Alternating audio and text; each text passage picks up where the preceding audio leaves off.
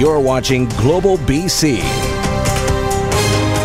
This is Global News Hour at 6. Good evening. Thanks for joining us. Those stories in just a moment. But first, growing concern tonight over the mysterious disappearance of a Calgary man whose burned-out truck was found recently here in BC. Nadia Stewart is live in our newsroom with the details. And Nadia, this prompted an appeal from both police in Calgary and in British Columbia. What have you learned?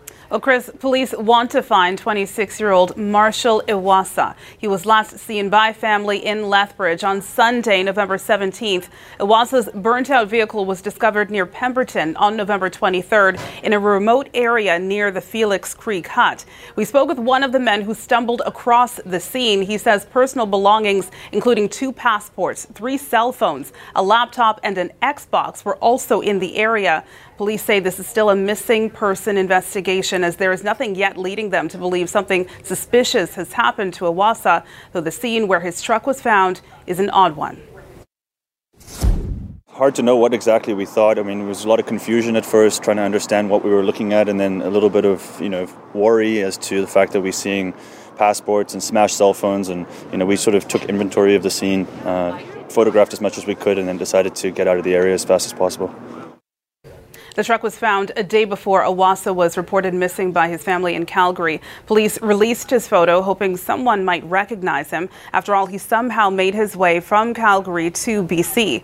Investigators are asking anyone who might have seen him between the time he was last seen on the 17th to the 23rd to give them a call. Back to you, Chris. All right, Nadia, thank you. Maple Ridge RCMP want you to keep an eye out for 72-year-old Ted Vanderveen. He suffers from dementia and hasn't been seen since he left his home this morning to go for a walk in the Ferguson Trails area. The RCMP have a helicopter and dog team looking for him right now. If you see Ted or have any information on his whereabouts, you're asked to call 911 immediately.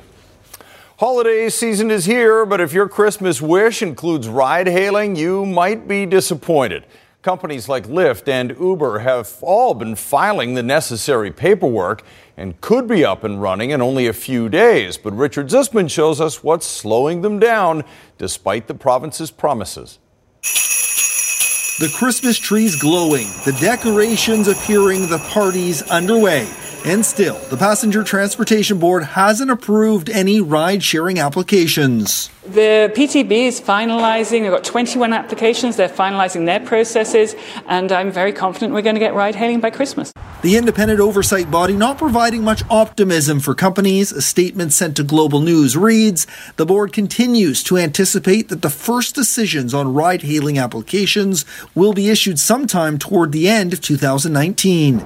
Even once those applications are approved by the province, there are steps. Ride-sharing companies need to ensure insurance from ICBC is in place and a municipal business license is obtained. Public should have an idea when ride-hailing is going to be available, particularly for those who want to spend the evening out on New Year's Eve or during Christmas party season. It's appalling because business need to know. These companies need to know. They should know by now. None of the major ride-sharing companies available for an interview, but Cater sent this statement. Cater is preparing to launch its ride-hailing service once licensed by the PTB. Following the license approval, Cater's ride-hailing rollout is expected to be within 2 weeks. I think that ride-hail companies are very aware of the potential of business licenses. This is something that we're dealing with municipalities, individual municipalities on.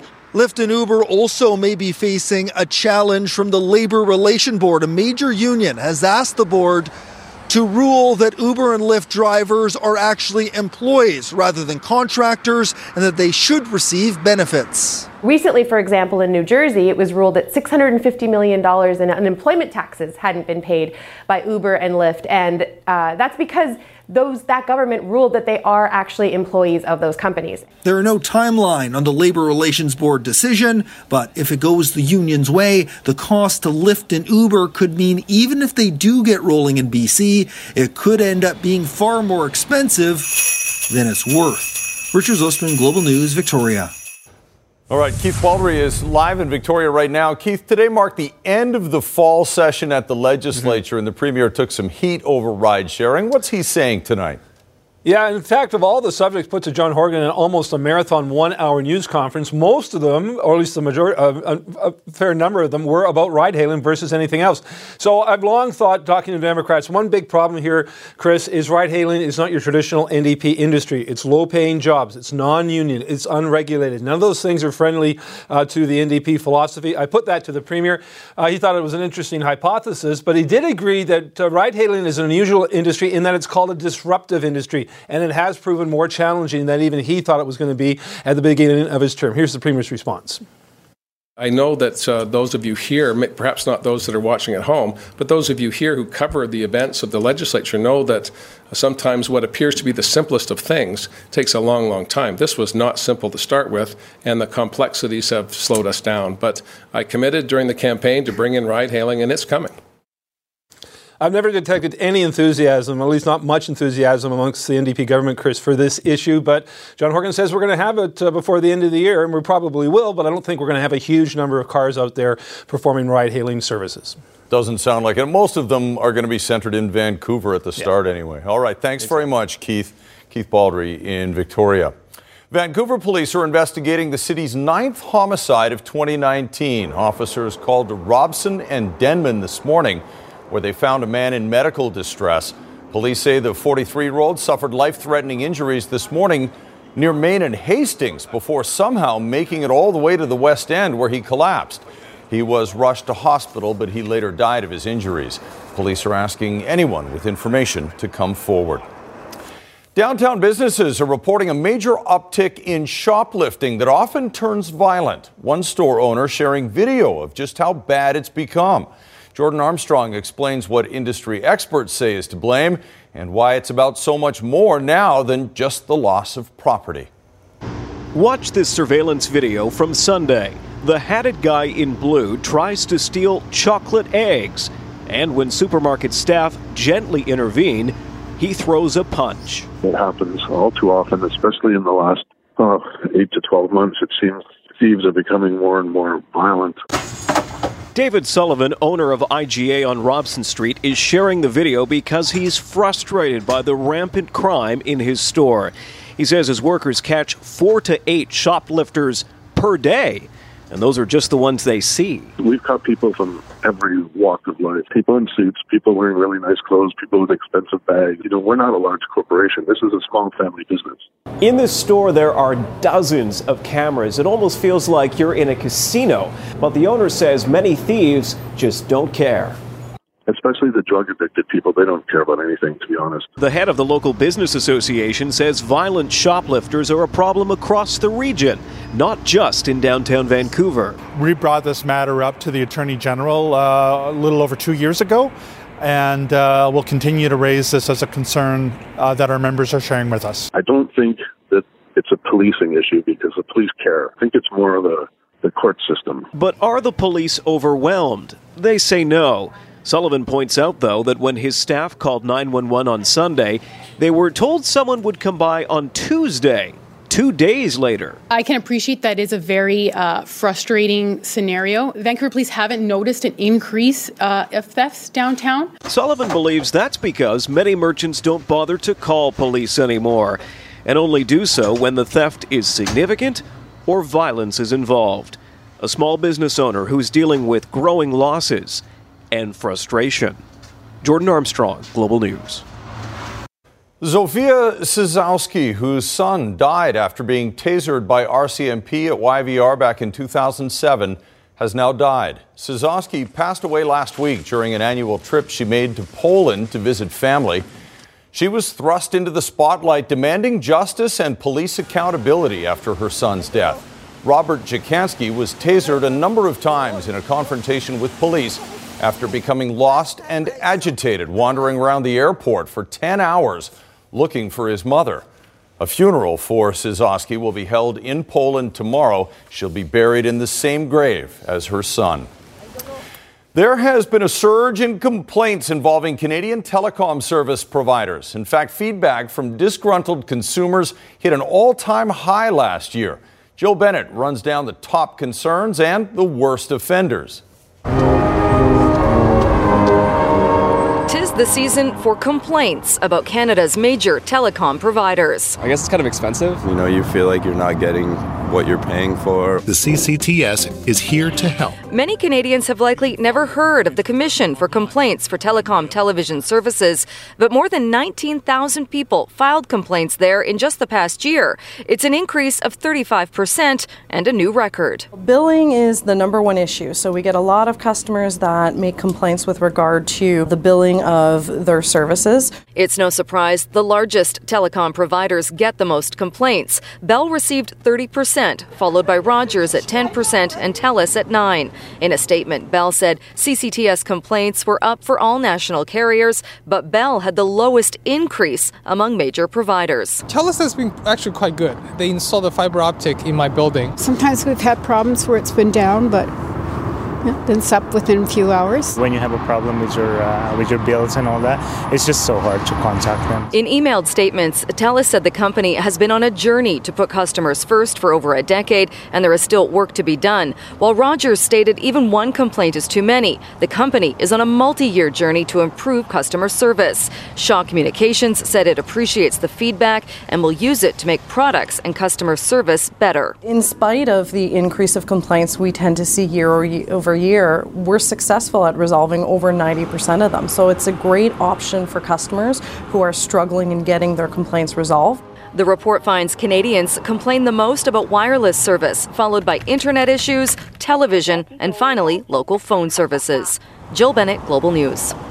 Right now, though, Canada's largest outdoor gear retailer, BC-based Mountain Equipment Co-op, acknowledging it's facing some financial trouble. For the first time, the company is losing money, a multi-million-dollar hit to its bottom line.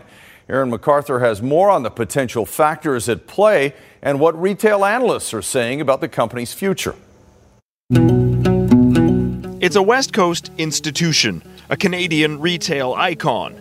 But MEC is facing some significant growing pains. Nearly $500 million in sales, and the co-op is losing money, $11 million last year. Concern from membership is that the organization is being poorly managed, and that number could start to get a whole lot bigger. The conversation about how we're going to turn this around and how we're going to make our cooperative financially sustainable needs to happen with the members. MEC launched in 1971 out of the back of a van and has grown to 22 stores with millions of members. There is criticism the company spent too big recently on a new head office and flagship stores in Vancouver and Toronto. According to retail experts, the company bet on branding lifestyle ahead of backcountry. Sales growth hasn't met expectations. They made their play, but it comes at some cost. But we're seeing them grapple with these things and try and emerge out the other side in a better shape than they were yesterday. The Canadian retailer has faced stiff competition from other brands online and on the bricks and mortar side. Critics are wondering if it's time to focus on the core business. When I hear management speaking today, I hear a lot of them comparing us to online retailers, to big box stores, and we don't need to try to emulate those organizations. New business models continue to turn traditional retail on its head. MEC has recently been forced into a leadership shakeup. The new CEO believes the company's financial future stronger than some are suggesting. Aaron MacArthur, Global News. The Salvation Army launching its 129th Christmas Kettle campaign in downtown Vancouver today. The Salvation Army will have kettles in 40 communities across BC, hoping to raise $4 million for its programs that help the less fortunate. You think about a day like today or the last couple of days, we're bundled up, we're fine, but there's people living on the streets in shorts, in T-shirts. So the money we're raising today are going to help those people not only during the Christmas season, but all year long. A Christmas controversy of all things has the city of Penticton split tonight. A local shopping mall has fired Santa after the man who plays him posted some naughty photos online. Global Okanagan's Shelby Tom spoke to him about the decision that cost him his job. What do you want? Moo Move over, Billy Bob Thornton. There's a new bad Santa coming to town. Here is the photo I posted on Facebook of the lady and the flask. Gary Hopt is known for obliging to cheeky photo requests when he puts on his red suit. The South Okanagan Santa stand-in shared this photo pretending to drink from a flask. And this one seemingly getting frisky with a friend in his own home wearing his own suit. Hoping others would find some jolly in this naughty side of his St. Nick, Gary shared them on social media, but the images landed him on the naughty list. Penticton's Cherry Lane Shopping Centre terminated the 69-year-old Santa's helper after someone filed a complaint. I think it's terrible what they did, but it doesn't end what I do. It wasn't the first time he's been in hot water. Mall management warned him last Christmas when they saw this consensual, candid moment with an elf friend.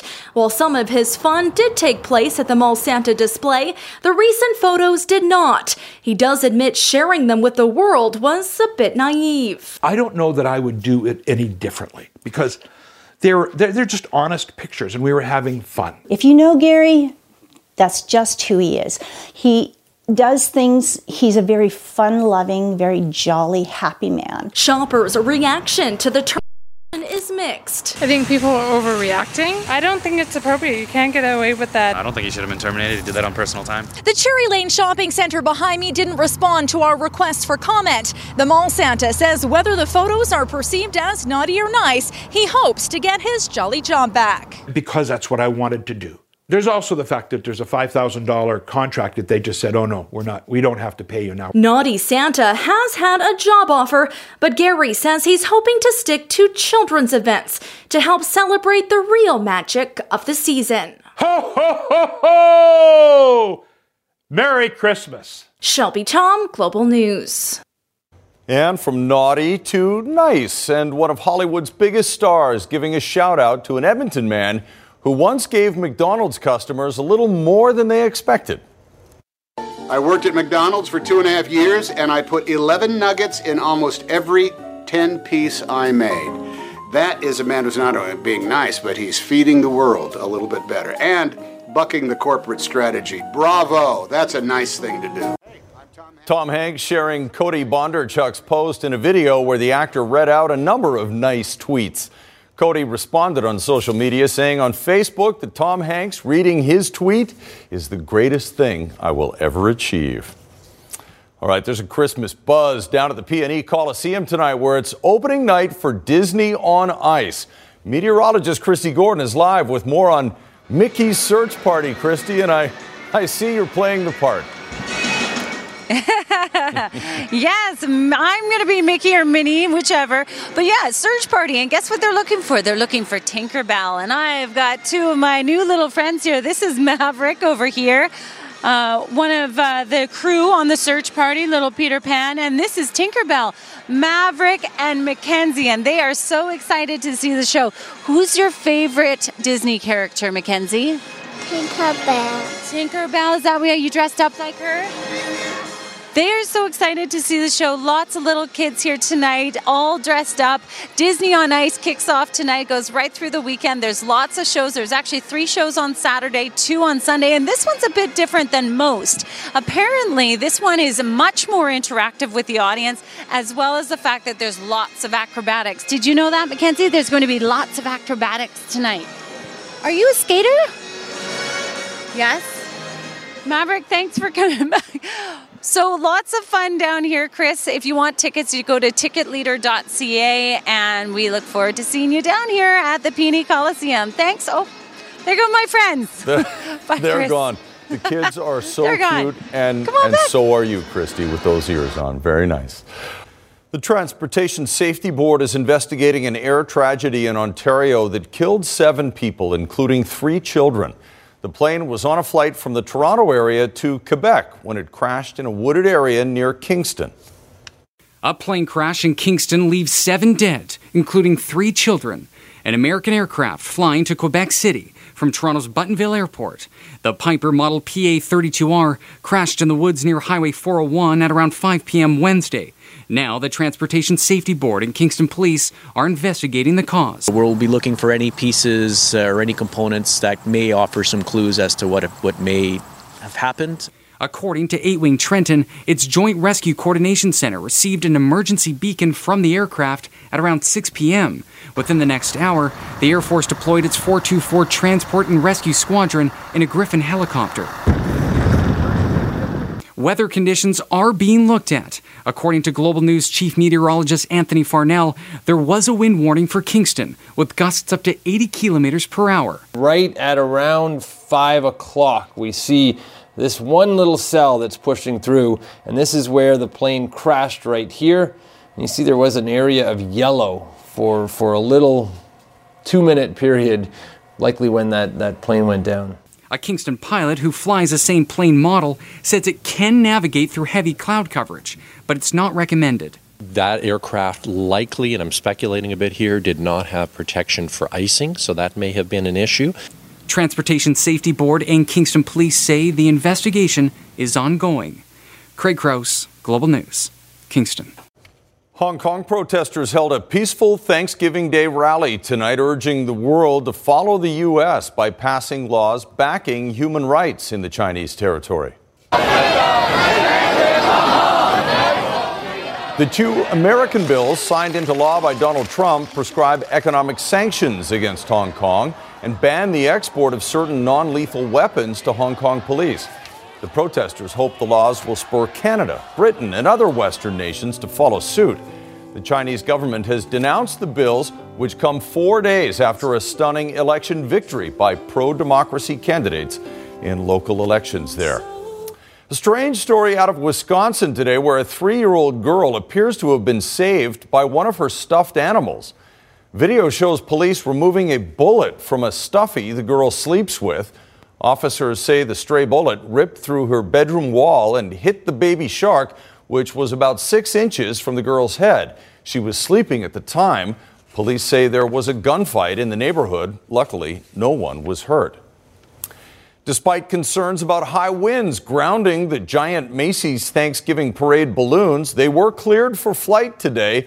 But because they were kept low to the ground, there were a few close calls.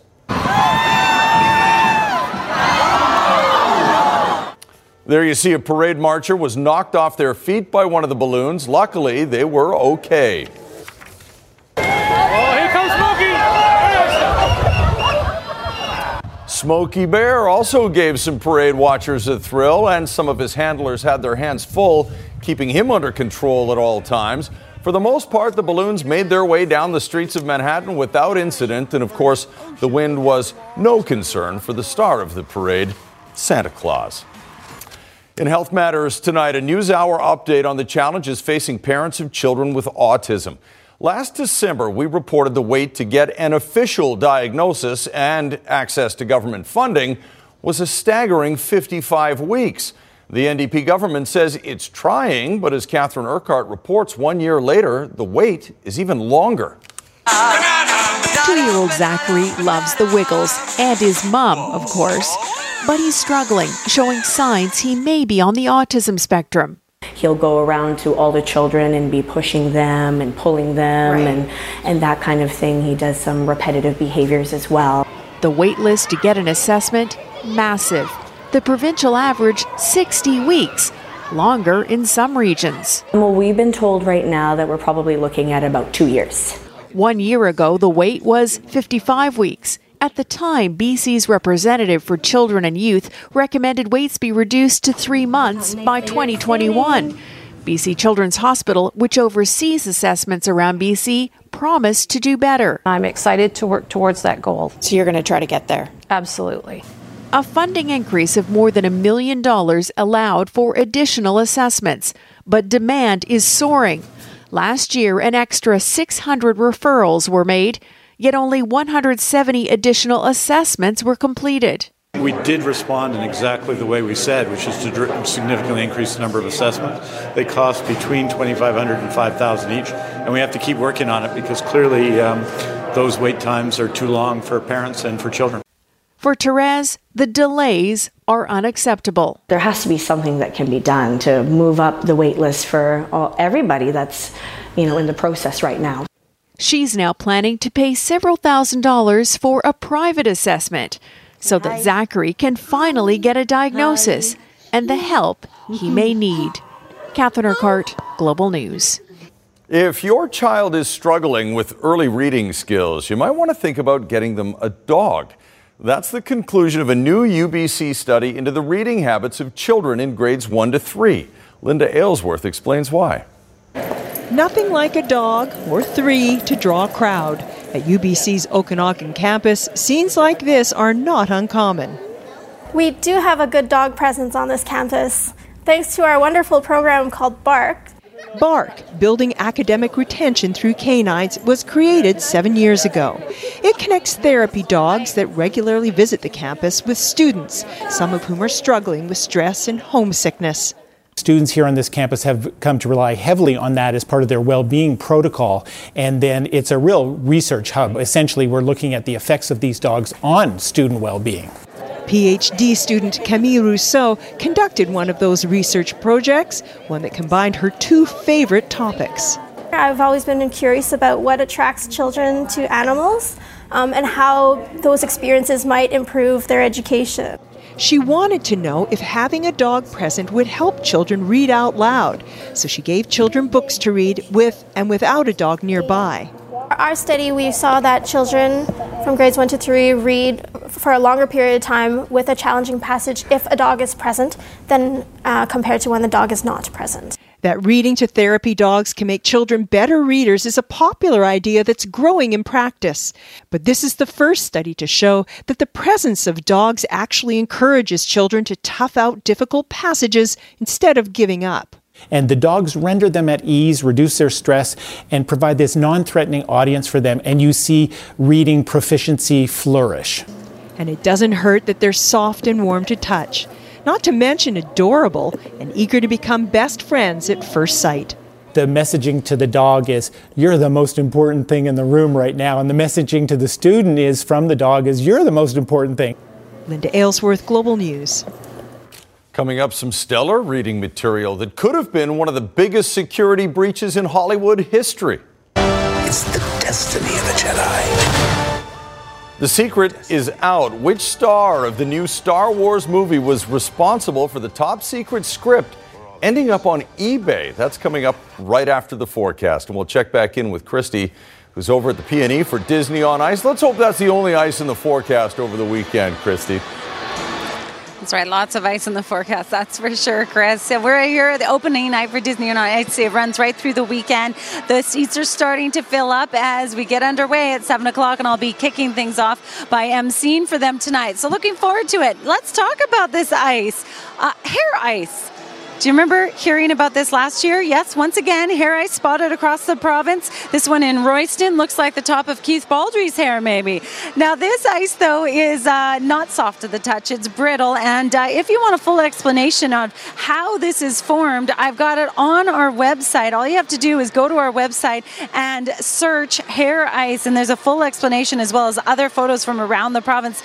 It's not rare, but we do see them every once in a while throughout the year. Bluebird opening day on Whistler Blackcomb today. Wow, what a stunning day. Same for Big White. Silver Star also open today. Now, we are in for a cold one tonight. Still wind chill as a factor, not in the interior regions, but all around the interior, so along the coast and even in southern regions. So Metro Vancouver, -9 with the wind chill tonight. It is going to feel cold, but our regular temperature only -3. So if you're wondering if we're close to a record, not even close. -14 would be a record on this day, but it sure feels cold with that wind chill. These are your daytime highs tomorrow with sunshine, not making your way up above the freezing mark in most areas across the interior. South coast regions, though, will just barely 3 and 4 degrees. That's well below seasonal for this time of year.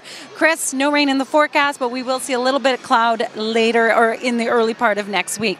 All right, so good time down here. Can't wait to see Mickey. I got my ears all set up. I'll throw it back to you in studio now. Absolutely beautiful. All right, you got Squire chuckling over here too. And we'll see you on Sunday for those of you who are out on Sunday for the Santa Claus parade. Should be a good time.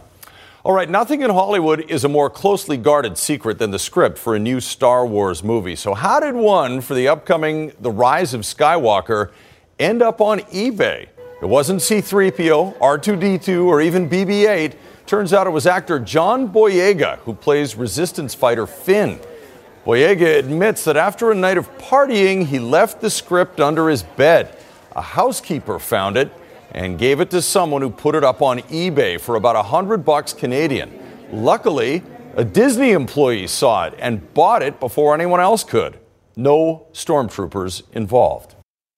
Happy Thanksgiving to our American friends who are watching. It's all about football in the U.S. today, but starting with hockey. We'll start with hockey because actually this is an American Thanksgiving theme. Yes. What I'm about to say. Okay. I know tomorrow's Black Friday. That's right. Last night was Black Wednesday for Canuck fans. That was a rough third period. Despite scoring 6 goals last night against Pittsburgh, still wasn't enough to get even a point. However, it's American Thanksgiving, and the Canucks are technically third in their division, and therefore in a playoff spot. Why am I telling you this? Because that should be mathematically soothing to Canuck Nation. Because in the last 6 years, and probably beyond, but we're just checking the last 6, 75% of all teams in a playoff spot on American Thanksgiving make the playoffs for real in April. Doesn't guarantee you'll make it. Look at St. Louis last year. Came out of nowhere and won the Cup. But historically, the chances are good if you're in a playoff spot right now. And last year at this time, the Canucks were not in a playoff spot, and they stayed that way. Only one game in the NHL tonight. They don't play a lot on Thanksgiving. It's Taylor Hall, Nico Hischier, and the Devils against Montreal. And this is Miles Wood. Montreal has really been struggling of late, defensively and also with goaltending. This is not vintage Price. No, losing rebounds. And Jesper Bohlquist with the goal there to make it 4-3. It's in the third period. This man's in a bit of job trouble. Jason Garrett and the Cowboys at home to Buffalo. On the run, fires it again. It's Beasley. Cole Beasley. 25-yard touchdown pass from Josh Allen, the former Cowboy. And then how about this? 8. Trickery, I tell you. A little trickery and a pass to boot. That's John Brown to Devin Singletary. Touchdown. And that made it 13-7 Bills at the half. Cowboys scored the first touchdown, and it was pretty much all Buffalo from there. Josh Allen, he can run, and he scores. Big win for the Bills over the Cowboys. Sean Payton and the Saints against Atlanta. This guy is one of the most interesting players in the NFL. Taysom Hill, a backup quarterback for the Saints. He blocks kicks, and he is lining up as receiver or tight end or whatever. He can pretty much do it all, this guy. He is truly the NFL Swiss Army knife right now. He has 2 touchdowns in this game, and the Saints are leading Atlanta. First game of the day, that's David Blau, his first start in the NFL, and just chucks it deep. And Kenny Golladay, his first completion's a 75-yard touchdown pass. Golladay with the score there. Mitch Trubisky, who has been under a lot of criticism in Chicago, actually had a pretty good day. That's a pass to Jesper Horsted. That's a good catch, too. 17-17 at that point, and then a 3-yard pass here to David Montgomery. The Bears won this game 24-20, very much alive in the NFC playoff race. I shouldn't say very much alive, but they are alive at 6-6. This week at Burnaby's Copeland Arena, some of the best ringette players in the world are involved in the World Ringette Championships. 5 teams in all, with Canada being the main squad. But this event is not just to decide who is the best in the world, but also to promote the game as well.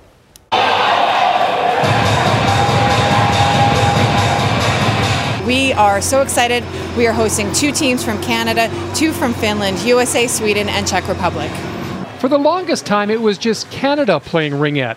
Understandable when you remember the sport was invented here in Canada back in 1963.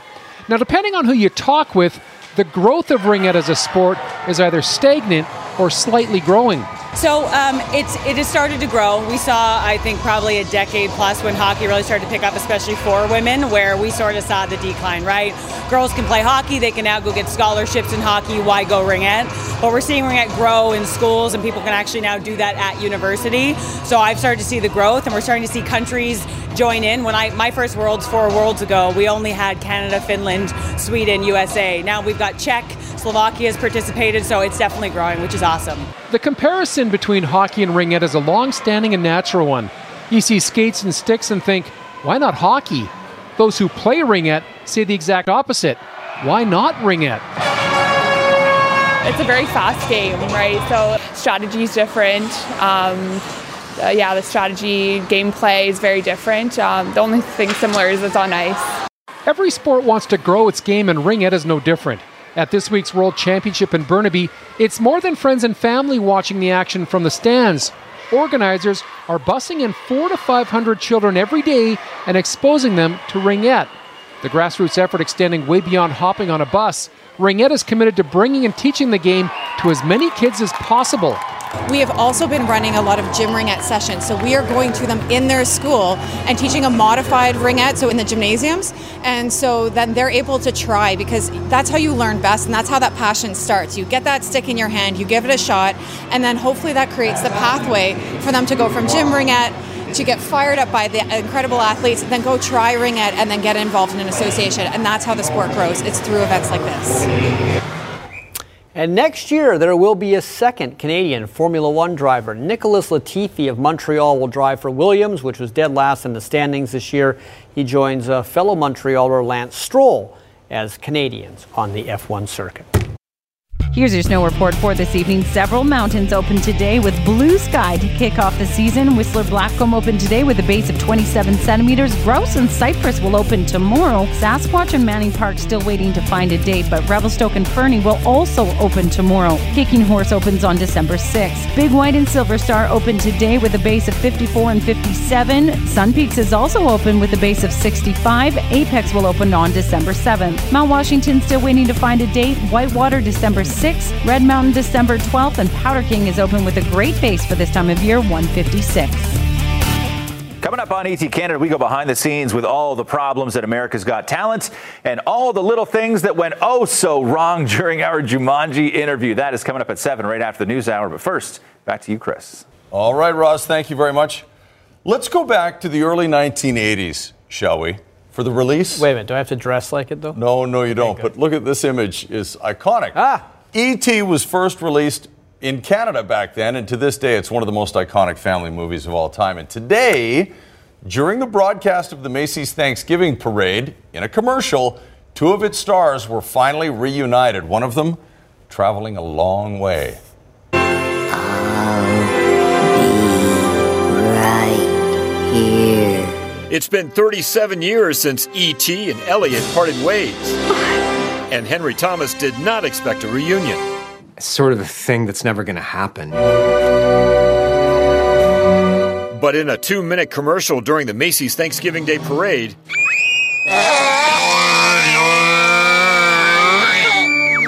E.T. returned. Elliot? To see the now-grown husband and father, still played by Thomas.